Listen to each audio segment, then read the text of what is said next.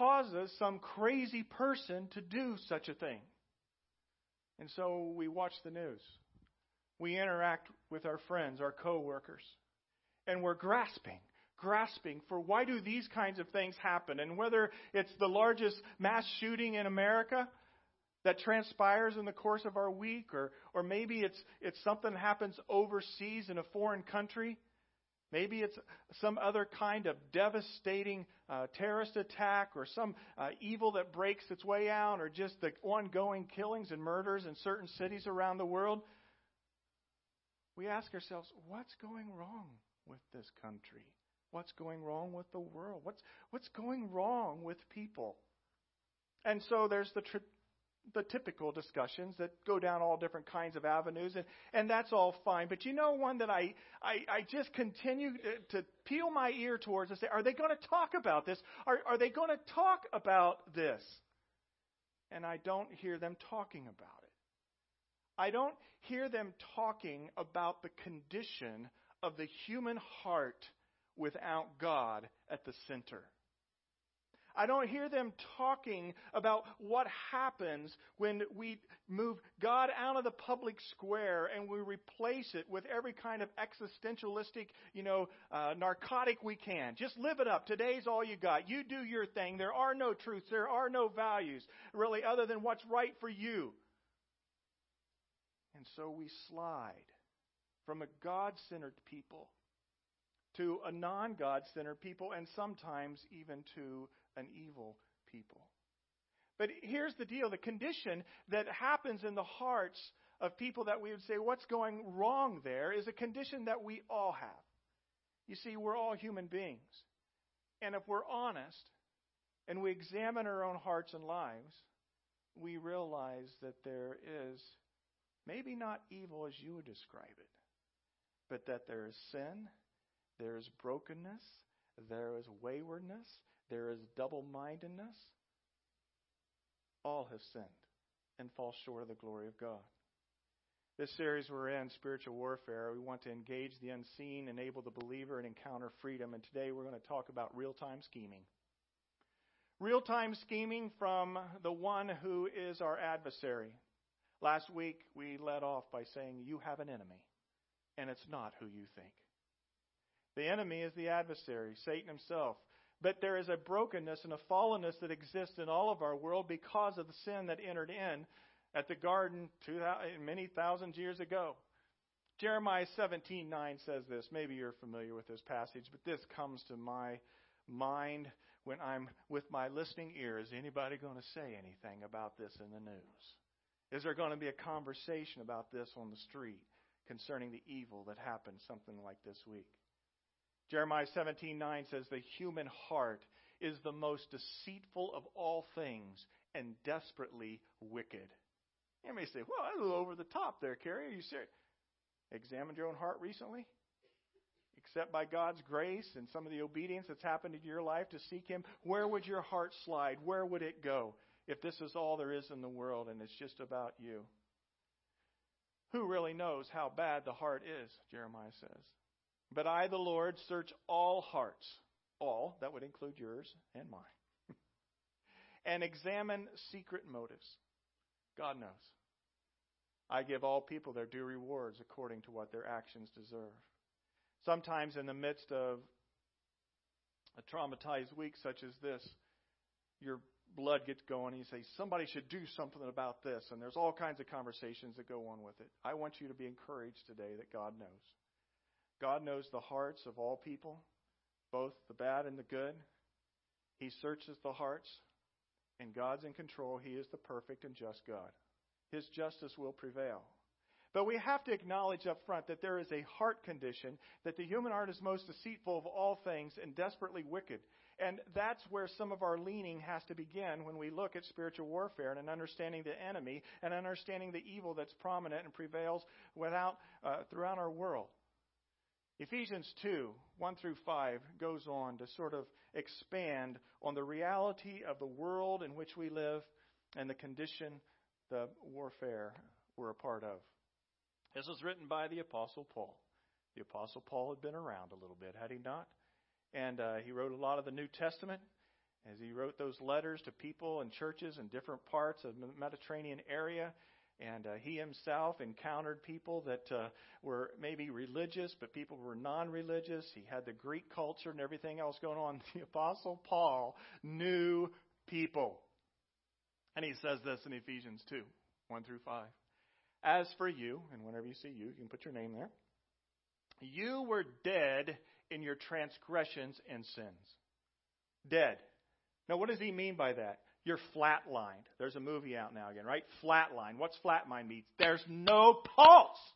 And so if you look at your life spiritually, you look at other people, or you try to explain why evil exists in the world, friends, left into ourselves and what's happened, being born in sin in the fall, we are dead. Dead, flatlined. And maybe you remember a time in your life where you were spiritually dead. You did the motions. You did a lot of things going on in life. Earned a paycheck, kept the family happy. But there was deadness in you. So Paul says, you were dead in your transgressions and sins, in which you used to live when you followed the ways of this world and of the ruler of the kingdom of the air, the spirit who's now at work in those who are disobedient. All of us also lived among them at one time, gratifying the cravings of our flesh and following its desires and thoughts. Like the rest, we were by nature deserving of wrath. Ooh, pretty strong indictment there. I want to pull out three things here. He says, you were dead in your transgressions and sins in which you used to live when you followed the ways of this world. Follow the ways of this world means the mindset. We are bombarded, whether it's by advertisement or by our relational connections, whatever it may be. This is what you need. You deserve this, right? Or go this route. Pursue this. We are in a world where we are being indoctrinated by the ways of this world. And then he says a little bit later in this passage that all of us they were gratifying the cravings of our flesh. Now, that doesn't mean the stuff that's covering all of our muscles and blood vessels. The flesh means the inner part of the human being. The flesh referring to the sinful nature that's broken.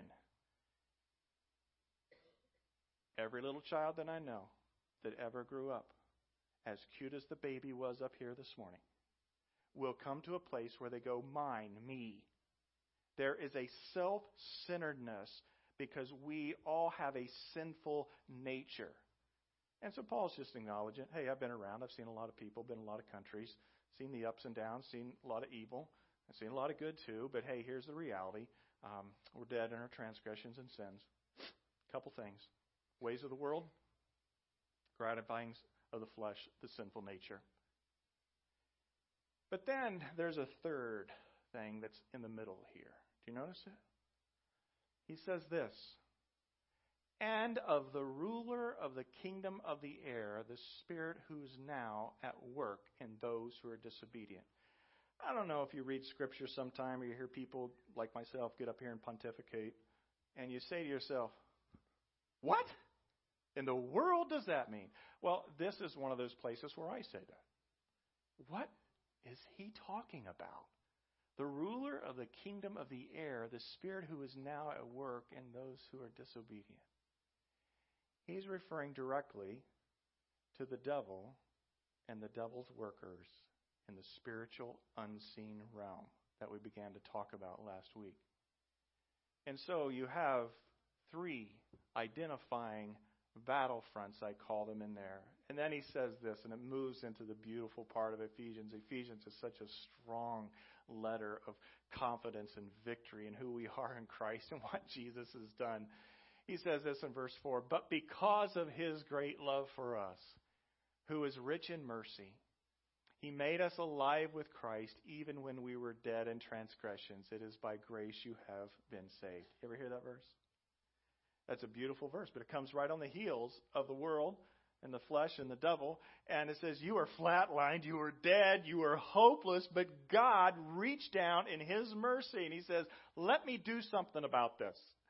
And so he sent his son, Jesus Christ, who took upon himself our sins. He died on a cross. He rose from the grave victoriously. He ascended to the heavens. He's coming back again. There's a whole huge story that's going on. And right at the center of the huge epic of all eternity is this beautiful, powerful truth that Jesus Christ, God himself, did something so you don't have to be flatlined, but you can be alive. And that's why I like the name of our church, the Awakening Church, fully alive in Christ and to his mission. Now, I understood diagrams helped a little bit last week, so guess what? You get more diagrams. In fact, you're going to have a lot of diagrams probably, so hang with me.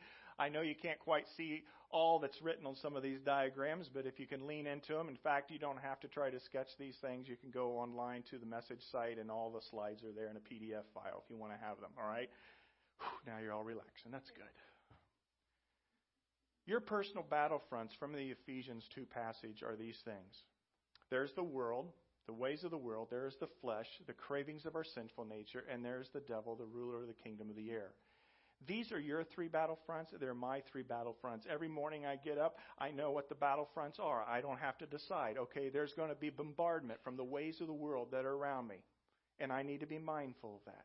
I am going to have to continue to recognize that even though I am in Christ and I'm alive in him, I still have one foot in Adam. I'm going to die physically one of these days. When I die, I'm going to be raised from the grave, and God's going to give me a new immortal body to live forever. But right now, in this world, I still have one foot in Adam, even though I am in Christ. And because I have a foot in Adam, and that's a lot of theology there, don't get lost in it, I have a sinful nature. That's a battlefront for me in the morning. So when I get up and I want to be snippy to somebody in the family or to the dog who didn't get let out last night, and we had an evidence of it this morning, I have to say to myself, I am not going to allow that sinful nature to control me. And then I also get up in the morning. I don't think about this every morning, so don't think I'm like somebody freaked out on it. But I know I have an adversary, the devil, the kingdom, the ruler of the kingdom of the air, who is out to torpedo my life. And maybe not torpedo it today, just maybe frustrate it. Those are my three battlefronts. What about you? Are you mindful of those every day? Every day. Doesn't matter what mountaintop experience you're on or how well you're doing spiritually or in the Word. You got those three battlefronts, and we will all have those three battlefronts until the day we pass from this life into the next, when God restores everything to the way it's supposed to be. Jesus had the battle with the devil. He was tempted in all ways such as us, but yet without sin. He didn't succumb to his sinful nature. And he had the ways of the world around him all the time. He had people telling him that he needed to overtake the Romans and set up a political kingdom. Jesus says, that's not what I came to do. I came to set up a kingdom, a reign in the hearts of people first. Those battlefronts. Now, as we're on these battlefronts, we need to know that there's a primary way to direct our return fire, if you will. The first is the ways of the world. It says in Romans 12:1 and 2, do not be conformed any longer to the pattern of this world, but be transformed by the renewing of your mind. All right, so we renew our mind in order to fight the world, the ways of the world. That's why it's important for you to be in the Word of God. Truth. Where are you getting your truth from? The news? From, lunchroom conversations at work? Where are you getting your truth from? So I renew my mind to battle the ways of the world.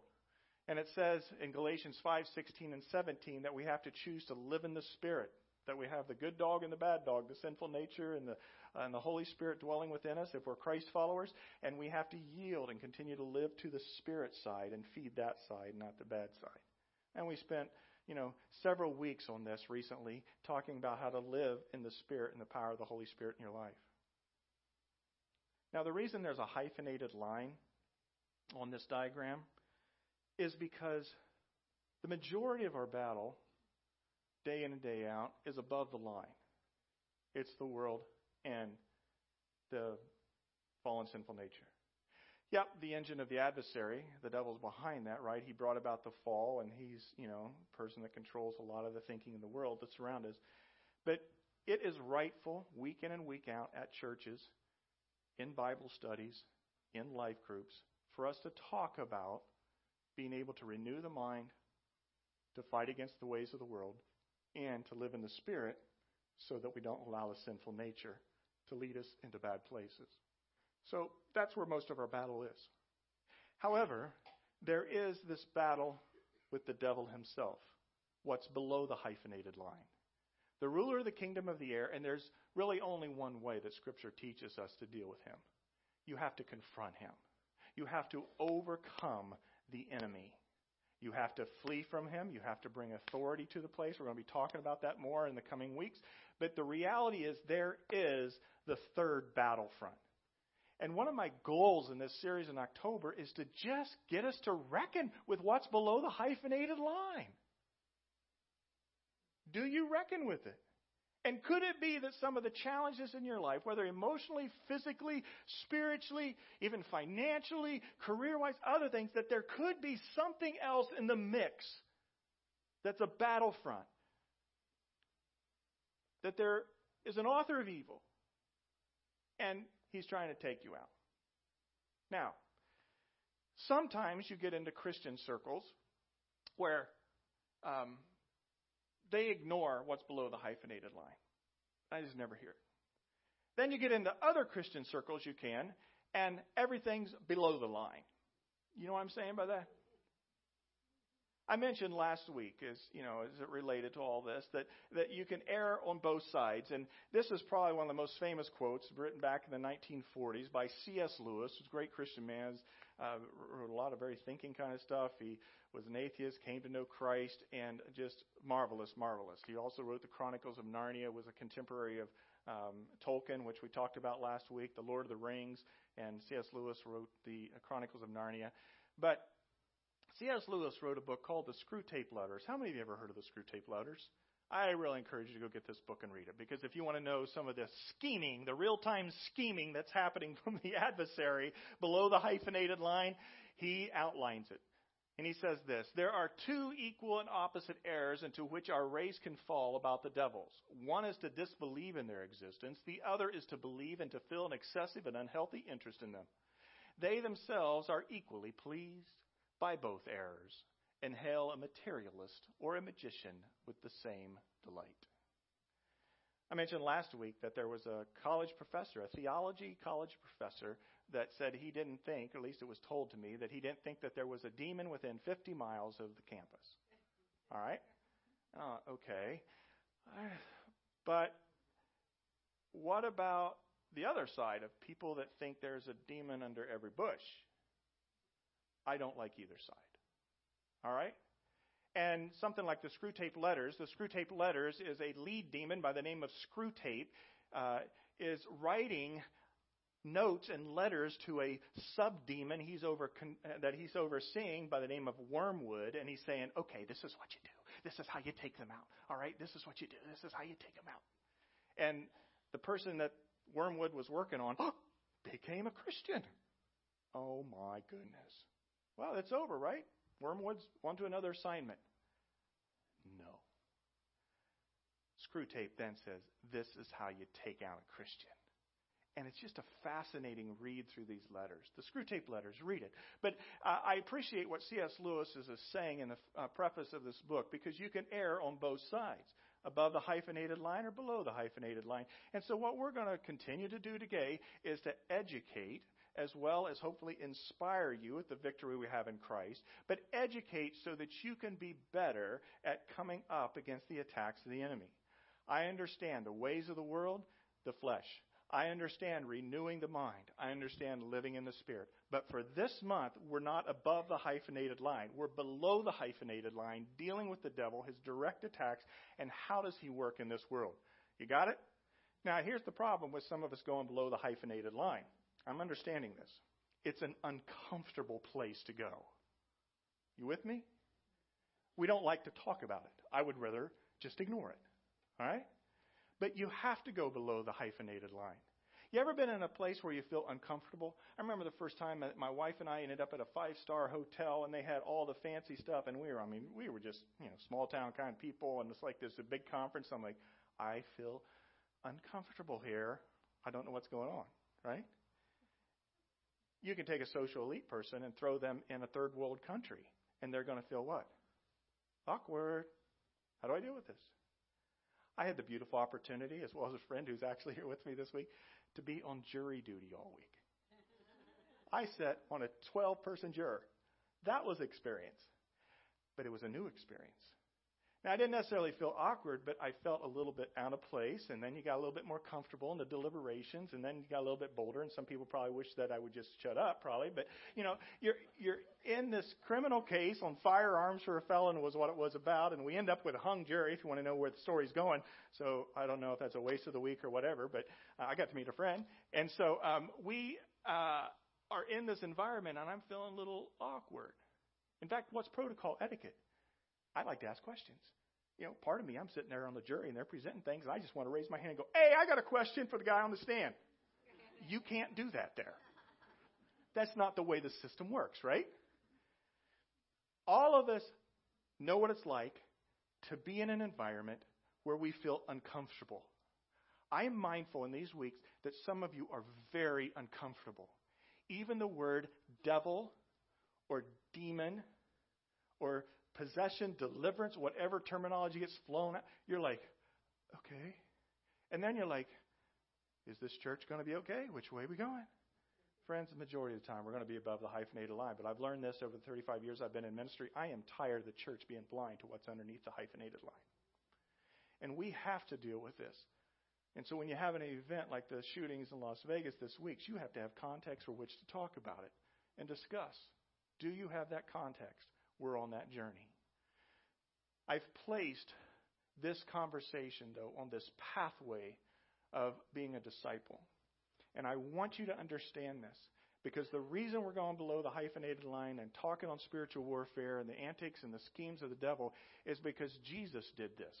When he called them, when he called them to himself, when he set them on a path of obedience, gave them a rich community around them, told them to serve, to be on his mission, smack in the middle of it is the call to bring freedom to people. And bringing freedom to people is setting them free from their sinful nature and letting them experience the forgiveness of God's grace. Thank you, Jesus. Part of bringing freedom to people is to be able to say to them, hey, that's just the mindset of the world or your friends around you. You don't have to go that direction. Renew your mind. But part of bringing freedom, and sometimes it's a direct encounter, is freeing people of the strongholds of the devil and his workers themselves. And so freedom has to do with healing, inner healing many times, deliverance and empowerment for people. And you better stop along this station on the way of being a disciple, or you're going to be handicapped. I especially believe this to be true in the world in which we're living, which is moving from a modern world to not just a postmodern world, but to another kind of realm of belief. And we have all kinds of things now starting to raise their heads. Not just the violence, but what people are getting involved in, understanding, oh, this is true, maybe this is my worldview, maybe this happens. You have to be equipped, both knowing and in serving the purposes of Jesus. So last week we talked about the modern worldview, and Peter Berger, a sociologist, says that we live in a world without windows. And most of the time we just think, well, it's just us. This natural world, the humans, the animals, the plants, and the matter, the material universe. That's what it is. And we tag this as the visible things of this world. So the visible things of this world is what we spend most of our time on. And this is it. But last week we threw up the blinds and we said there's a whole other world outside. We have to not live in a world without windows. And so we came across the reality that we could sort of then, okay, let's open up our life. There is the supernatural. There's God. The invisible things of the other world. So you have the material universe and you have the heavens. Now, I believe this to be the prominent worldview of most Christians. In other words, most Christians would say to you, yeah, we live this life, Jesus is coming again, I want to go to heaven, yada, yada, all that kind of stuff, right? But you're saying, in essence, that this is the world in which I live, this world. One day, in the sweet by and by, when we're called up yonder, over there, we're going to be in the other world. I'm not so sure it's that much of an other world. I think this world and the other world are more mixed than we would like to think. But in our minds, and I think it's an antic of Satan, he says, so you want to believe in the other world, then you just believe it's out there, after death. It's other than. You can pray to God, you can do all kinds of church things to make yourself feel better, but that's other world. You live in this world, so go at it. And so we have this dichotomy, all right, between the invisible things of the other world and the visible things of this world. But here's the reality. The Word of God became flesh. Jesus came flesh. God himself came into this earth, and that shows you right there that there's a mixing of worlds. This is not some rigid line. God came, he lived, he died, he rose from the grave, and he empowers us through his Spirit if we choose to be a follower of his. And so what's going on in this world is God and the supernatural is intervening, and many of us could stand up this morning and give witness. The invisible invaded the visible. Jesus came into my life, and I am alive. I'm not flatlined. And so that's great to move to that place. But I want to challenge you to move to even a further place, and the further place has to do with what Paul Hibbert, a missionary, a missiologist, archaeologist, anthropologist, he studied and dealt with people around the world, and he realized that the Western mindset has excluded the middle level of the world. He called it the excluded middle. And so we looked at this, that there is this excluded visible world. We have the visible things of this world. We have the invisible things of the other world. But there is this middle ground called the invisible things of this world. And the invisible things of this world, we said, well, are there angels? We know there's God. Yeah, Jesus came in the flesh. He was God himself. There's the Holy Spirit. But what about those angels? Is there really a Satan? What about demons? Just don't even like to say that name. Reminds me of some of those horror movies I watched. What about spirits? Is there the excluded middle? And I want to say again this morning, there is. The scriptures teach it. We live in it. We just need to open our eyes to it. A biblical world is this. There is God. He's totally separate than all creation, including angels and fallen Lucifer. He created all things. He created what's natural, humans, animals, plants, and matters. And he also created the angels, including archangels, cherubim, seraphim. I don't know when he did that. Some people say he did it between Genesis 1:1 and Genesis 1:2. There's sort of like this gap theory. When did the heavenly beings get created? What happened with the fall? And that's all an interesting thing to speculate on. But here's the reality. We don't know fully. We just know that in the Garden of Eden, when the fall happened, that Satan was already showing up on the scene through the serpent. And he deceived Adam and Eve. Jesus says in Luke 10:18, looked at it last week, he said, when the disciples came back after casting out demons and healing sick people, proclaiming the kingdom of God, he said, I saw Satan fall like lightning from heaven. He remembered, he knew. Who was Satan? Satan was Lucifer. Lucifer was an archangel, and Lucifer fell. He thought he deserved worship and power. He was kicked down to the heavens. And so we have a dark side, if you will, of creation. We have the loyal and good side, archangels, angels, the seraphim, cherubim, whatever's in that spiritual excluded middle realm. They entreat, they enlighten, they enliven, they empower. But then there's the dark side, if you will, evil and rebellious. Satan, an archangel who was fallen, named Lucifer, his demons. A third of the heaven's angels, it says, fell with him. Scripture alludes to that. So these spirit beings exist and they work with him. They are fallen dark angels. I usually refer to demonic spirits more as fallen dark angels, unclean spirits, because I sort of cringe with the word demon. All right? But they're all the same reality that we're looking at. And what do? What are their schemings? Their real-time schemings are to deceive, to tempt, intimidate, and to destroy. And the battlegrounds that exist are the battlegrounds that are around us. These battlegrounds exist in cultural systems, social systems, individuals, and the inner self. The world, the flesh, and the devil. Boom. Right there in the center of not only the individual self, all right, and the inner self, but also in our systems. Political, cultural, social. Why? Because they're all made up of people. So if those systems are made up of people, then they are broken people as well. And they have battles in those three fronts. look a little bit more intently at this. I'd like to spend more time scripturally, but I need to keep moving. But I want to identify the reality of angels, Satan, demons, and spirits as portrayed a little bit in the Old Testament. We're going to take on some of the New Testament teachings of Jesus next week and his encounters and the weeks after. But for the Old Testament, you have the fall in Genesis 3. You can read that. We gave reference last week to Job, Job 1 and 2. Job's trials, remember? Job, and we find this word written in Job. One day these angels came to present themselves before the Lord, and Satan also came before them. Job 1, verse 6. The Lord said to Satan, "Where have you come from?" Satan answered to the Lord, "From roaming throughout the earth, going back and forth on it." What? What? Satan? Fallen archangel Lucifer? He's like roaming throughout the earth, going back and forth. He himself said that in the book of Job, ancient book. Reminds me of the verse that's in 1 Peter 5:8. Be alert and sober mind. Of sober mind, your enemy, the devil, prowls around like a roaring lion looking for someone to devour.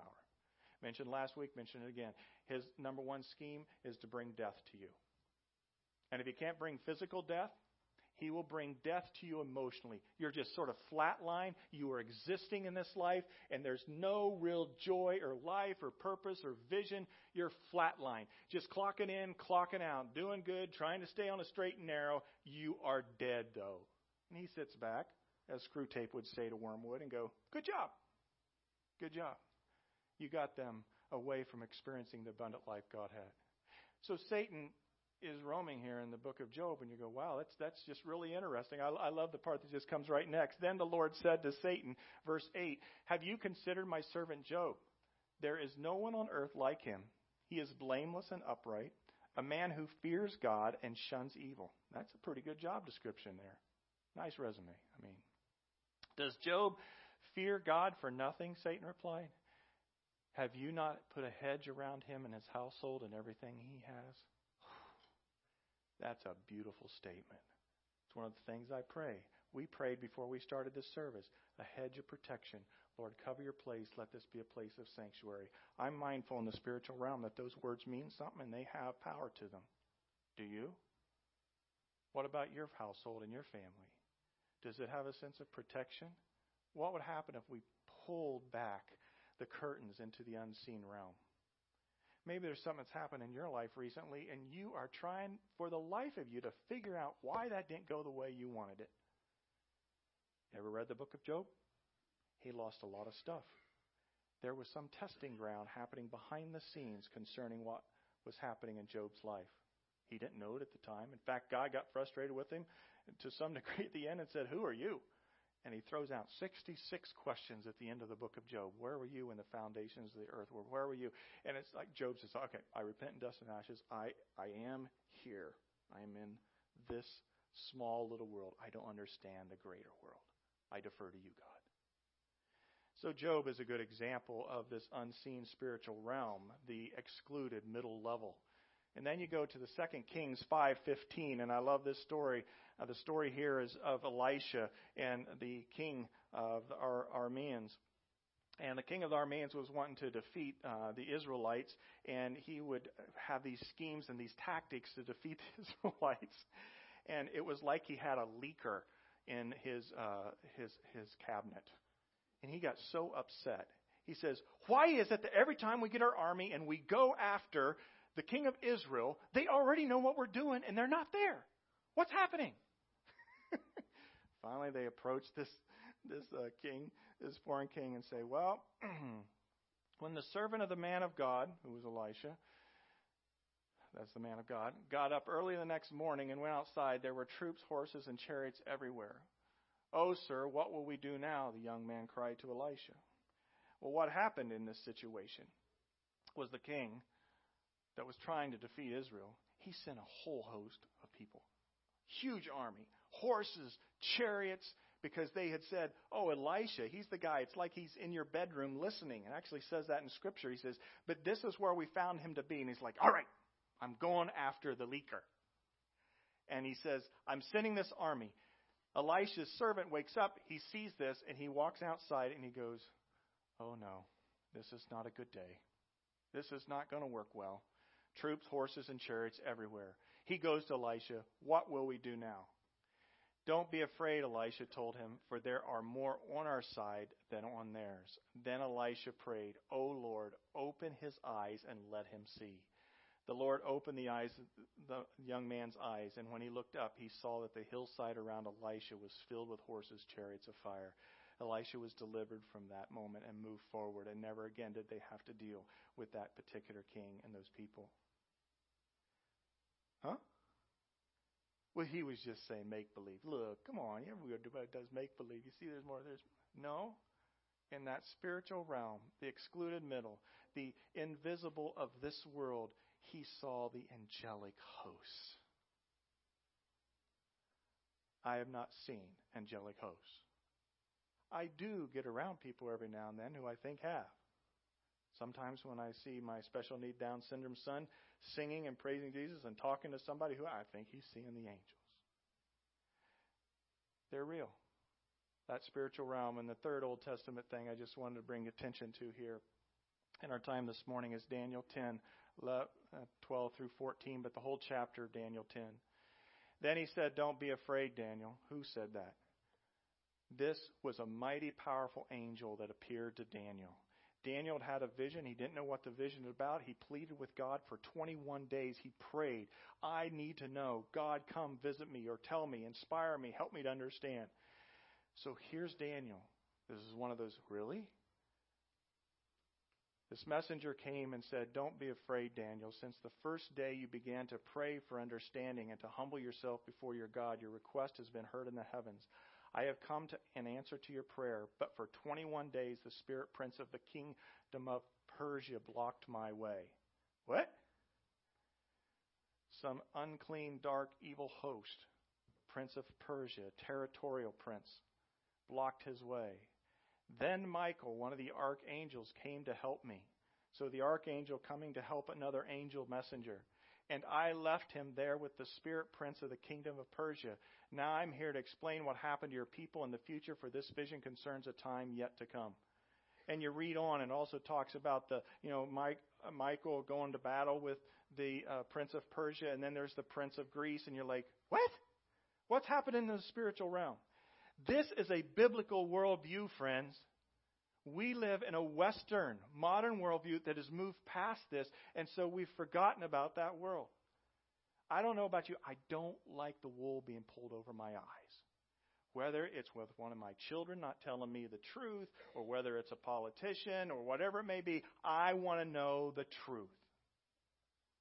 We, as Christian followers, and if you're a God seeker this morning, you should have a passion to know the truth. And the truth is this: there's a spiritual realm beyond this visible realm. There is the excluded middle level, the invisible in this world. I want to talk about a couple dimensions of spiritual warfare as it relates to this excluded middle. This is going to be just touched on here. We don't have time to talk about it much other than what I just did. There is a cosmic level warfare. This comes from a guy by the name of Chuck Kraft, who I've interfaced with, and he's been involved a lot in spiritual warfare, deliverance work, mentoring kind of person to me. Cosmic level warfare, there are territorial spirits over territories, like Daniel 10 we just looked at. There are special function spirits over worldly vices. There's institutional spirits, he believes, over organizations and religions. There's spirits attached to objects, buildings, and rituals. Yes, that can be true. Ancestral spirits, demons masquerading as ancestors. Friends, nobody comes back from the dead. It's appointed man wants to die, and after that, the judgment. You live into eternity, either in the presence of Christ because you've chosen that, or outside the presence of Christ for eternity because that's what you chose in this life. But people do not come back from the dead. All right? But demons can mimic it. In fact, they're fabulous for doing it. Oh, I'm in a seance. I need to hear from my deceased father to give me some guidance. I hear that voice. How did he know those things about me? It's all a charade. Cosmic level warfare. Then there's ground level warfare. And this is where we'll spend our time at this whole month. There's family demons assigned to families that are inherited. There's occult demons representing occult allegiances. Occultic stuff is not child's play. Stay clear from it. There's ordinary demons attached to sinful actions, attitudes, and the emotions of people.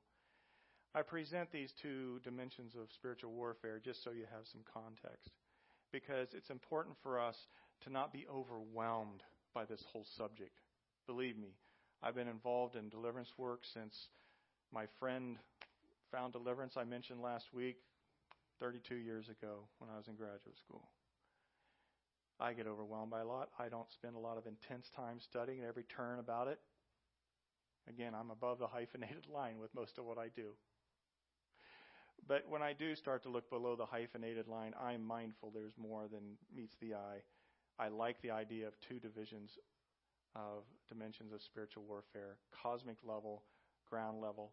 Some people debate as to if you should even be involved in trying to go after the cosmic level stuff. People that pray over territories and turf and all that, I think that's valid, and there's right to it. But I've seen the extreme edge go down that direction. And it's not that they're demons under every bush kind of people, but it's like, hey, don't be so intense in that. Let's see what's happening back here in the visible, this world kind of thing. But I do feel in the ground level warfare as it relates to unclean spirits that have wreaked havoc in families and individuals' lives, that I've seen a lot of powerful things happen of God-free people in those areas. And so as a disciple, when Jesus sent them out, he said to heal the sick, right? Minister to the poor, cast out demons. It was just commonplace in that worldview. Why is that not true of our life? And proclaim the kingdom of God's at hand. In other words, share with them about the opportunity to follow me. Ground level warfare is predominantly where my experience has been.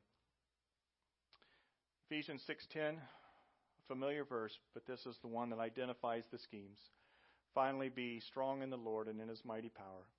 Put on the full armor of God so that you can take your stand against the devil's schemes. For our struggle is not against flesh and blood, but against the rulers, against the authorities, against the powers of this dark world, and against spiritual forces of evil in the heavenly realms.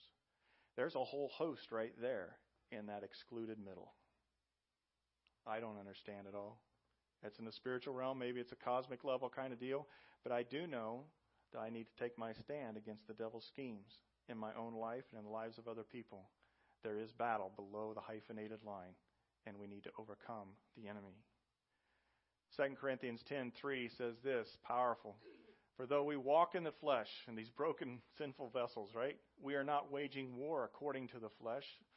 For the weapons of our warfare are not of the flesh, but of divine power to destroy strongholds. We destroy arguments and every lofty opinion raised up against the knowledge of God and take every thought captive to obey God, to obey Christ. The weapons of our warfare are not petty little, oh, here's my pencil, I'm going to go after somebody, right? They're powerful weapons. But the weapons are based off of the finished work of Jesus Christ in the cross. The world, the flesh, and the devil. Can I go a little bit further below the hyphenated line? We okay with that this morning? Some of this uncomfortable turf. The devil and his workers have varying degrees by which they attack people on the ground level. When I see something like the tragedy that happened this last Sunday, I think to myself, I wonder what kind of ground level warfare was happening in that man's life. Yeah, fallen sinful nature. Broken man. He was wrong. He's accountable for it. He's accountable for it in this day of eternity, for taking people's lives, hurting people, and traumatizing people. But I wonder what kind of battles he had going on. Not in his brain. All the discussion about it, he's mentally deranged. Why is it that our world only has that to talk about when it comes to brokenness in people's lives? You see, we live in this modern world that doesn't talk about the soul, the fallen sinful nature. Something could have been wrong with his brain. I understand physiological issues. I have a son with an extra chromosome. I understand that.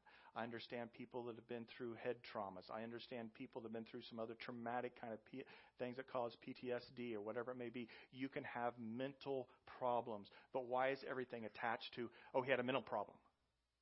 Maybe he had a heart problem, sinful nature, broken and corrupt. He fed it and fed it and fed it, and he became consumed by the adversary. His mindset of the world took him down to certain kinds of dogmas and doctrines. I know not, this is all speculation, but just hang with me on this. But he was in this vortex that sucked him into something. And in the midst of that, below the hyphenated line, he had attachments in a dark spiritual realm that became a part of his life. And he was demonized. Where's that on the evening news? Oh, that's the weird stuff. You Christians, you go there. Well, it's the excluded middle. Could it not be true? We just looked at some scriptures. We could look at others. Our fight's not against flesh and blood, but against principalities, powers, evil forces, and high places. Could have he been demonized? And the reason I use the word demonized is I don't like the word demon-possessed. Demon-possessed does not exist in Scripture anywhere. The Greek word is demonization, and there's varying levels of demonization that happen in ground-level warfare. So I give you this diagram.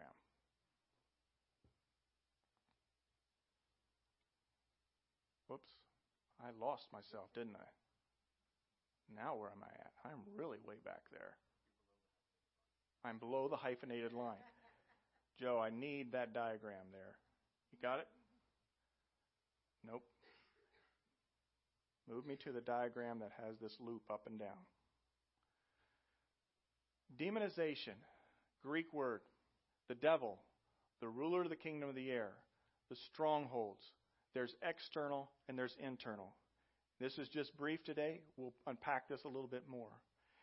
You call your terminology what you want. Temptations, frustrations, oppositions, obsessions, oppression, bondage. There is external warfare that we all deal with. That's why Ephesians 6 is directed towards us as believers. We need to take our stand against the devil's schemes by putting on the full armor of God. But there is a gateway of entry where the unclean spirits are no longer wreaking havoc externally, but they've now become occupants in the mind, the will, the emotions, and they inflict varying degrees. There's minor internal demonization, severe afflictions, attacks, vexations, possessions. I'll even put that word down at the end. The most demonized person that we have recorded in Scripture is the man of the Gerasenes who came up out of the tombs. He approached Jesus and he said, "What do you want?" Jesus cast the demons out of that man. That man still had his will intact to come to Jesus for help. The Hollywood versions of demonic things are not accurate.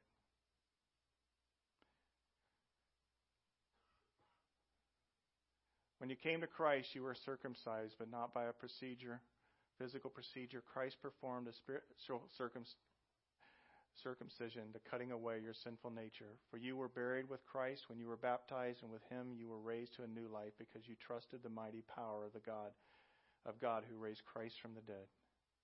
You were dead because of your sins, and because of your sinful nature was not yet cut away. It says all this in Colossians 2, verses 11 through 15. Then God made you alive with Christ, for he forgave all of our sins. He canceled the record of the charges against us and took it away by nailing it to the cross. And then I love verse 15. In this way, he disarmed the spiritual rulers and authorities. He shamed them publicly by his victory over them on the cross. It says he triumphed over them by the cross.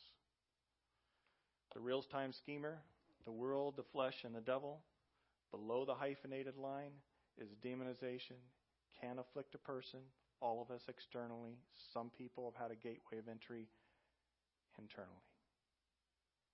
There's some more education today. What you need to anchor your thoughts on leaving, though, is that Jesus triumphed over them by the cross. There's no reason to have ignorance because Scripture can teach, God can teach. And there's no reason to have fear because in Christ we stand against the enemy and he runs. He runs.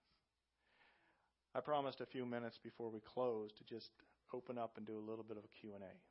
I know it's intense. It's a lot. But maybe you have a brief statement, a thought. Maybe you have a brief question I can answer. But part of this getting over the fear thing is for us just to have discussion about. I had a great discussion in our life group this week And, I don't mean to bring a big heavy to your world in October, all right? But I do believe God's called us to equip ourselves as disciples in this world to make other disciples. And part of that is to find freedom for ourselves and for others. And some of that freedom comes in this area of spiritual warfare. So thoughts, comments, questions. If I can't answer it today, I'm going to answer it some other time. I'll give reference to that. Maybe have a statement or a thought or a word of victory. Anyone? Let me go here with Frank. So you said the Bible didn't mention possession, but it does, and then you gave the example of it not mentioning possession. Did you mean that it just doesn't mention the Greek word demon-possessed, as we think of that terminology, demon-possessed, is not in the Greek. It's the word demonized, and it referred to varying degrees of control. Usually we think someone's demon-possessed. It's like, oh, they're foaming at the mouth. Oh, my gosh, they're weird, like, a Hollywood scene. No, a demonized person can be afflicted and not have a lot of external kind of trouble issues being related. And so I'm saying Scripture teaches the terminology of demonization, not the term demon-possessed. The man of the Gerasenes was the most internally demonized person that you'll find in Scripture. But he was not possessed to the degree that he didn't have his will intact to be able to come to Jesus to get help. That's what I'm saying. Joe.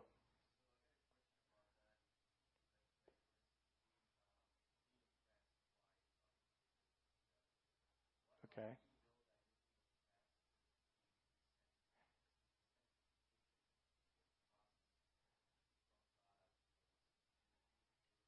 Right. Yeah. Yes, good. So the question is, how do you know the difference between being oppressed by a demonic spirit in the spiritual realm and this whole process of sanctification, or the process of becoming Christ-like? Because that's a journey, correct? So it's a journey that we're on. Well, it's a journey that we're on in all three areas, in my opinion, is that there is overcoming the ways of the world, overcoming the sinful nature, living in the Spirit. That's what a lot of sanctification, being set apart, becoming more Christ-like is like. But there's also this process of being aware of the enemy and that there could be attacks. Maybe there's patterns of lifestyle, sin patterns. Maybe it's something that's been passed down even generationally that we need to be wise to and say, okay, there's something more that meets the eye than just the world and the flesh. There's actually an oppressiveness that's come upon in this situation, and to identify it. And we'll talk more about some of that discovery of how do you know those things, both externally and if there's been a gateway of entry and if it's internally. Anybody else? Those are good questions. You want to take a stab at it? All right, back here on the back row. Yes. Sure, a testament? Great.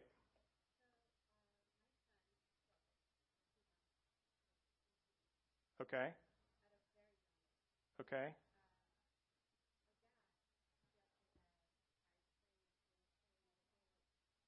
Okay.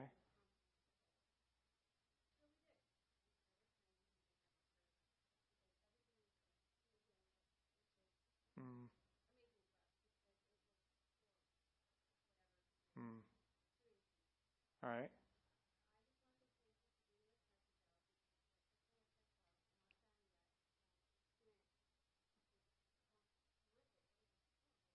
Hmm.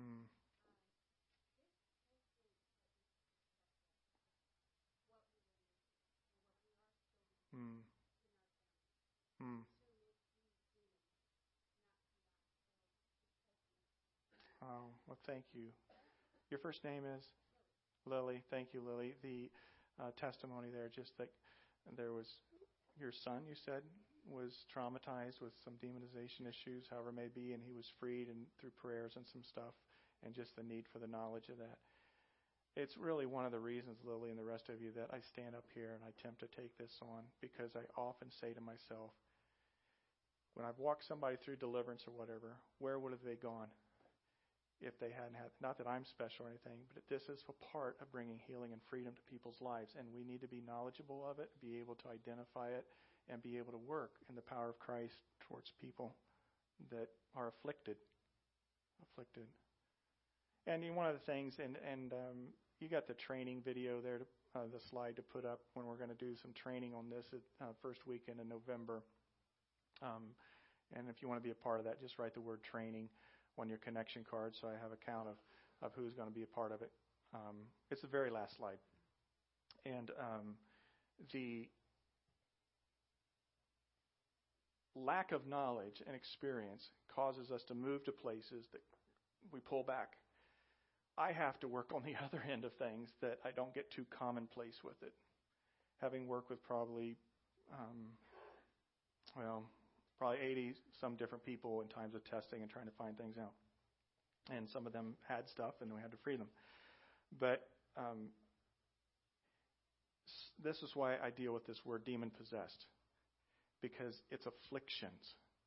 It's oppression. I can see oppression be external or internal. And the analogy is sometimes used is if somebody has a cold. They have the sniffles. They have headaches. They aren't looking too good. You see them during the course of the day and you go, "Are you all right?" "Oh, it's fine. I possess a cold today." But at no time does that person look at you and go, "I'm cold possessed." You just don't. And so demonic spirits, there's this affliction that comes on them that drives them, and we can explain some of those terms a little bit more in the coming weeks. But I want to see people freed from that. I don't want them to have to carry around this cold. Now that may seem a little too facetious or light to you, but I don't cringe with an unclean spirit when I'm in Christ.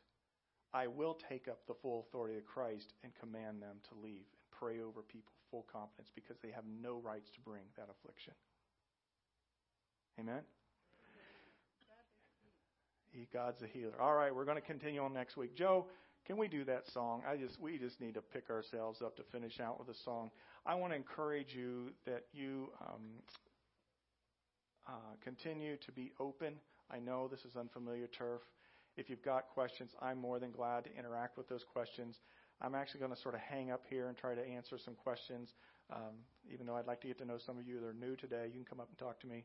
But we need to just continue to move forward as a body of people and have understanding in this and become empowered and equipped to do the work, the faithful work Jesus has taught us to do. He is the cornerstone, and He is the one on which everything stands. So with that, we're going to take the Lord's tithes and offerings and receive your Connect cards. You can put a question on there even if you want. If you want to be a part of the training, write that on there. But let's sing this as we